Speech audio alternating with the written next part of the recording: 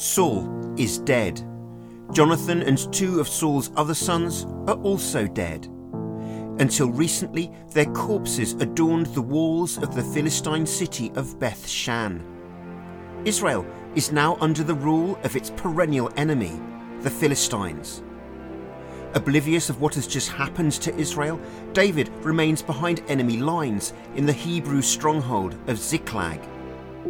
Meanwhile, Saul still has one surviving son to continue his dynasty, Ishbosheth, and he will not give up his crown without a struggle.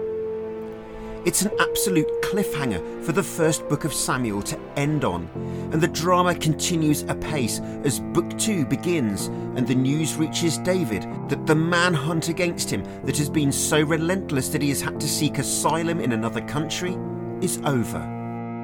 My name is Chaz Bayfield, and this is Holy Bible, Episode 69, Death in the Afternoon.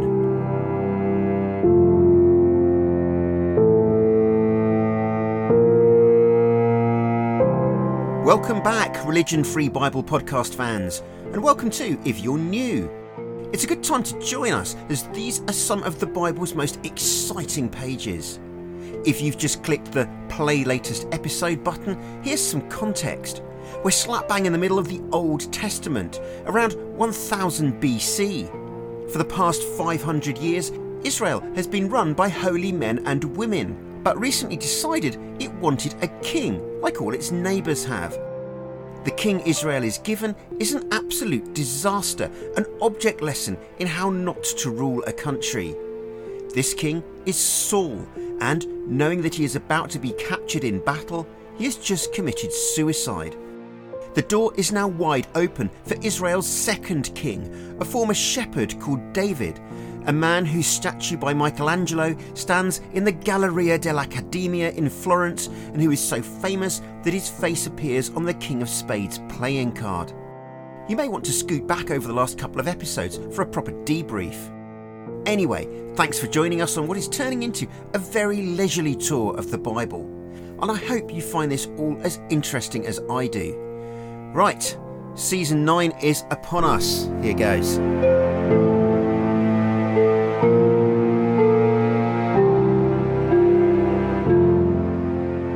The 2 books of Samuel were originally 1, and so there is no significant time gap between the 2.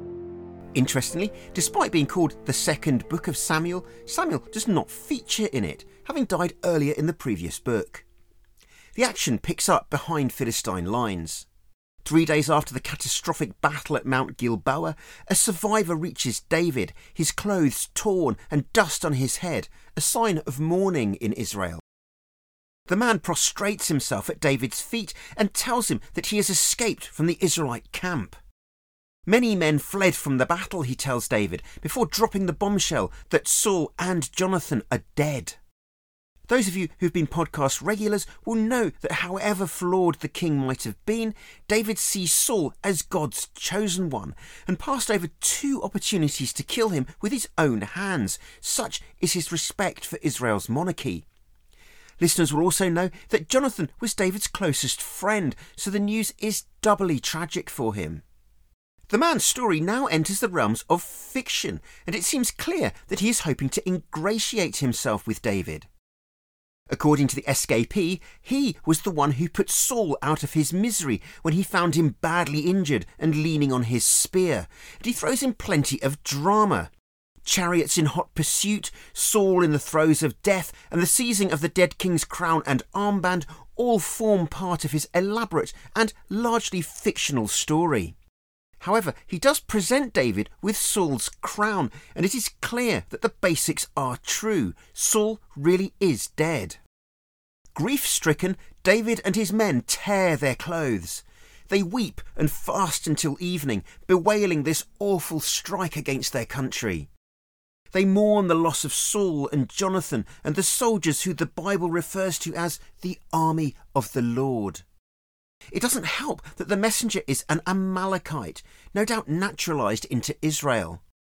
If what he says is true, he showed no hesitation in killing the man who David believes God chose to be king. His blood is on his own head, David tells him, before ordering one of his soldiers to execute him. David then bursts into song, begging that the news of Saul's defeat doesn't reach the ears of the Philistines in case they turn the tragedy into a celebration. A gazelle lies slain, he says. He asks that no dew should fall on Mount Gilboa because of what happened to Saul there. David praises the courage of Saul and Jonathan in battle. He describes both men as loved during their lifetime, both swifter than eagles and stronger than lions, and who are now together in death. David commands Israel's women to weep for the dead king, whose continued military success ensured the kind of national prosperity that allowed them to live well and wear fine clothes. He laments the death of his dear friend Jonathan, whose love he describes as more wonderful than that of women. Saul, Jonathan, and the best of Israel's army and military weaponry have been lost in one catastrophic battle. How the mighty have fallen, David cries in one of the Bible's most famous soundbites, and such is the importance that he attaches to his lament that he orders everyone in Israel to learn the words. Fully aware that he has been anointed as king in waiting, David needs to act. Believing that God has told him to go up to the city of Hebron, he brings both his wives from Ziklag as well as all his men and their families, and settles here. It is in Hebron that men from the tribe of Judah arrive to pour oil on David's head and make him their king. Needing the support of those who are formerly loyal to Saul, David's first act is to win over the men of Jabesh Gilead. These are the people who brought Saul's body from the walls of Bethshan and gave it a dignified burial. It's an olive branch, but the succession is not going to be an easy one. David may be king of Judah, but there are many more tribes to win over. He also knows that Saul still has sons, and there are other kingmakers at work in Israel. Rather than fall in behind David as soon as his king is dead, Saul's army commander does what he can to keep Saul's dynasty in control of Israel. Abner survives the massacre at Mount Gilboa. Still loyal to his king, he backs one of Saul's surviving royal sons, Ishbosheth, and brings him to the Transjordanian city of Mahanaim to crown him king over all Israel. The bulk of the tribes appear to agree with Abner's choice, but Judah remains loyal to David. It's a sign of the mess that Israel is in now that God is no longer consulted about the succession. The people assume that their next king must come from the royal bloodline, while Samuel remained open to Saul's successor being completely unrelated to him. For the first time in its history, the nation is divided, with both Ishbosheth and David believing that they should be Israel's sole ruler. A summit is agreed, and both parties meet in Gibeon, in the tribal territory of Benjamin. Here, the delegations sit opposite each other around a circular pool. An archaeological team from the University of Pennsylvania uncovered the pool of Gibeon in the late 1950s. It measures around 36 feet square and descends 88 feet to the water table, and water is accessed by a spiral staircase cut into the walls of the pool. It's okay if you don't understand imperial measurements, I put the metric ones in the show notes.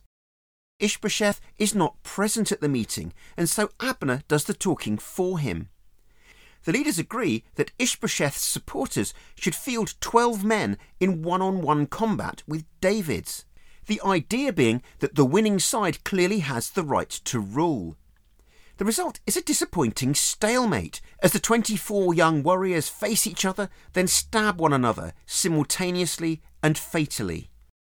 This pointless waste of life then escalates into a full-on battle, during which Abner is chased by one of David's nephews, an extremely fast young man called Asahel. Abner can't outrun his pursuer and tries to persuade him to chase someone else. Asahel continues the pursuit, and again Abner warns him off, telling him that he doesn't want to have to kill him. Asahel's brother Joab is commander of David's army, and Abner really doesn't want to face the fallout of having the blood of Joab's family on his own hands. Asahel isn't in the mood to give up the chase and only stops when the butt of Abner's spear is thrust into his stomach and emerges from his back, killing him.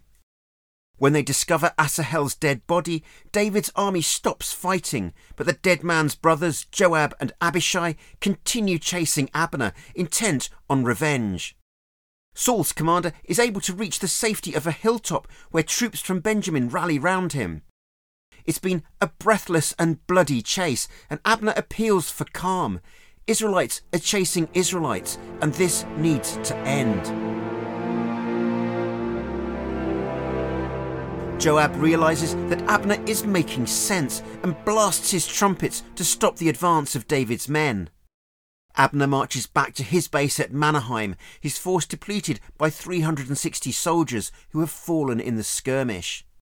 19 men down himself, Joab marches back to David's base at Hebron, stopping at Bethlehem on the way to bury Asahel in his family tomb. It has been a bloody and inconclusive episode, and not the kind of drama that fiction writers would dream up to make a good story. In a Bible that often stretches the credulity or faith of its readers, it's refreshing to come across passages which seem so real. But the fighting is far from over. The sparring between the two rival monarchies continues for some time, and the longer it drags on, the more powerful David becomes.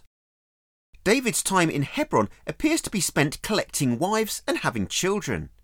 By the time readers rejoin the action, his harem has 5 new members: Maacah, Haggith, Ahinoam, Abital and Eglah, and all 6 of his wives have each provided David with a son.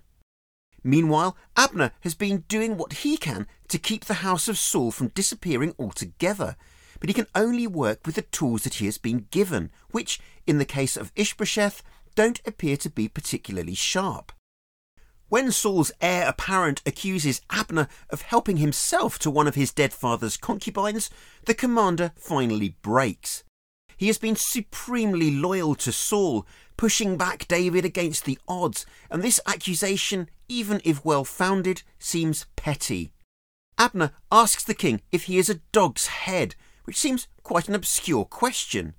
Dogs are viewed as little more than vermin in the Bible, and the suggestion here is that Judah is the dog and Ishbosheth is accusing Abner of being its head, or, in other words, a traitor. In choosing to censure Abner over his choice of sexual partner, Ishbosheth has failed to see the bigger picture, that Abner is on his side and is his best chance of remaining king. The commander is furious, swearing that he will transfer his allegiance to David, a game changer that terrifies Saul's son. Abner sends messengers to David, acknowledging that Israel is one country and that he will use his influence over the rest of the tribes to help David be its sole ruler. David agrees to the deal on condition that his wife Michal is returned to him. After being snatched back by her father, Saul's daughter was married off to a supporter of Saul called Paltiel. If Abner is serious about his support, David says, he will return her. It's uncertain whether David loves Michal. Later events show that they don't especially click, or whether it is simply because he had to kill 200 Philistines in order to marry her. As far as the women in his life, it's clear that Michal initially seems smitten with him, and that he has considerable admiration for Abigail. However, the true love story in this book is one that is yet to happen, between David and a woman named Bathsheba. Cowed into submission, Ishbosheth orders Saul's daughter to be taken from Paltiel, who follows after his beloved wife, weeping pitifully until ordered by Abner to return home. Abner is fully aware of God's promise to David that he will rescue Israel from the ever-present Philistine threat, and shares this with the tribal elders, ordering them to make David their king. He visits the tribal region of Benjamin in person, as he knows that the Benjamites, more than any other tribe, will be loyal to Saul, as he was born here. After a banquet given in his honour by David in Hebron, Saul's military commander rides off to arrange a summit with all Israel's leaders, where they will pledge allegiance to David and acknowledge him as Israel's rightful king. It's a pragmatic move by Abner, but his own survival instinct helps shore up Israel and make the nation strong again under one king, a man who he believes has been chosen to rule by God. Just when the planets appear to be aligning, a senseless act of revenge puts David's monarchy in jeopardy. Soon after Abner leaves to arrange the summit, Joab returns to Hebron at the head of David's army. The men have just carried out a successful raid and are loaded down with plunder. Joab is horrified to hear that his uncle David has been entertaining Abner. Still furious that Abner killed his brother Asahel, Joab sees a clear conspiracy where there is none. To him, Abner's sole purpose in visiting David is to scope out the Hebron stronghold in readiness for an attack.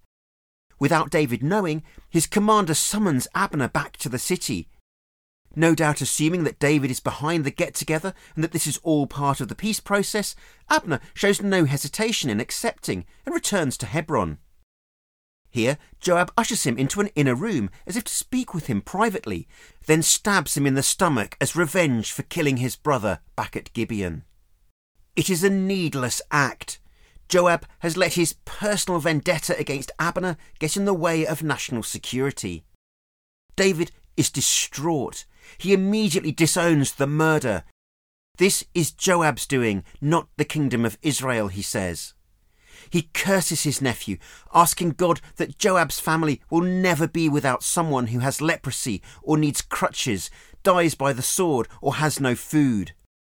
David orders his renegade commander to wear sackcloth and to walk in front of Abner's funeral cortege as humiliating punishment, and weeps aloud at the loss of the one man who has made his sole kingship of Israel a possibility. As the procession continues, David sings his grief and the people weep at what has happened. Abner didn't die a criminal, he says. His hands and feet were not in chains. Instead, he died the innocent victim of a wicked attack. There appears to be a genuine sense of loss at Abner's death, and David fasts for the rest of the day. His grief leaves Israel in no doubt that he had no part in the death of the man who, until recently, represented all but one of its tribes. This is not how David wanted to become king, and his victory has come at enormous cost. A great man has fallen, he tells his people, and though he may be the king who has been chosen by God, he is hostage to the violence of men like Joab.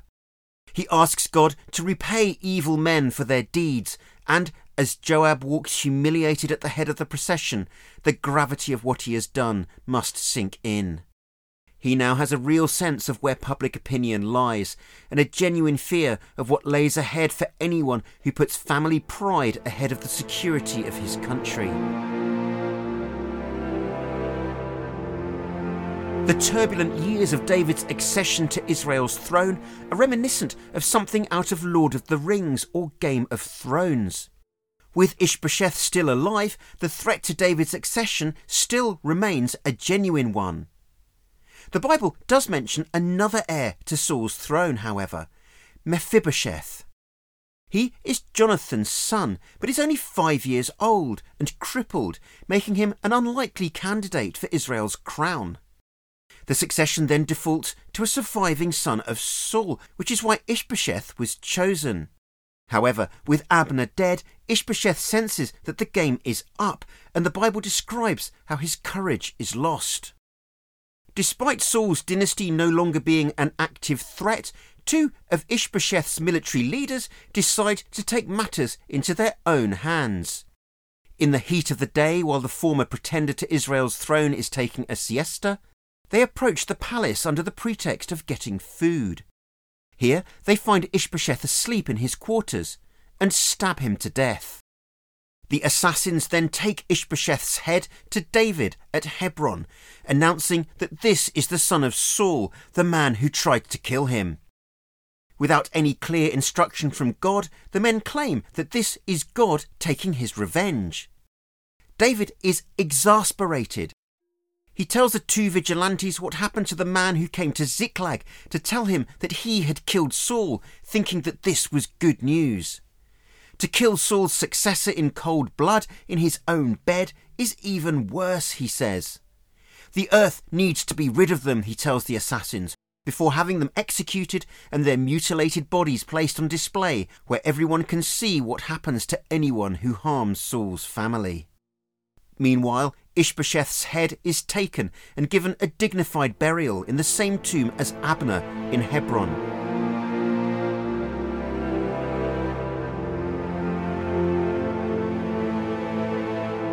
David may have been told that he will be Israel's king. He may have been anointed as king by Samuel, but there is still plenty of work ahead before the crown can finally be placed on his head. First, David needs a capital city from which to rule. The one he chooses is a stronghold on a hill on the border of the tribal lands of Judah and Benjamin. The city is currently ruled by the Canaanite Jebusites and is called Salem.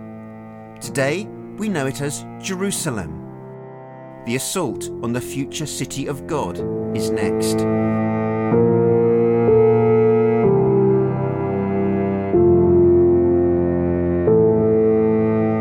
Holy Bible is written and produced by me, Chaz Bayfield, with music by Michael Old and John Hawkins Music.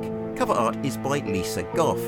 And if you like reading as much as you do listening, you can find Snakes and Angels, a secular walk through the first 5 books of the Bible, available on Amazon. You can also find us on Twitter and Facebook. Just search Holy Bible Podcast.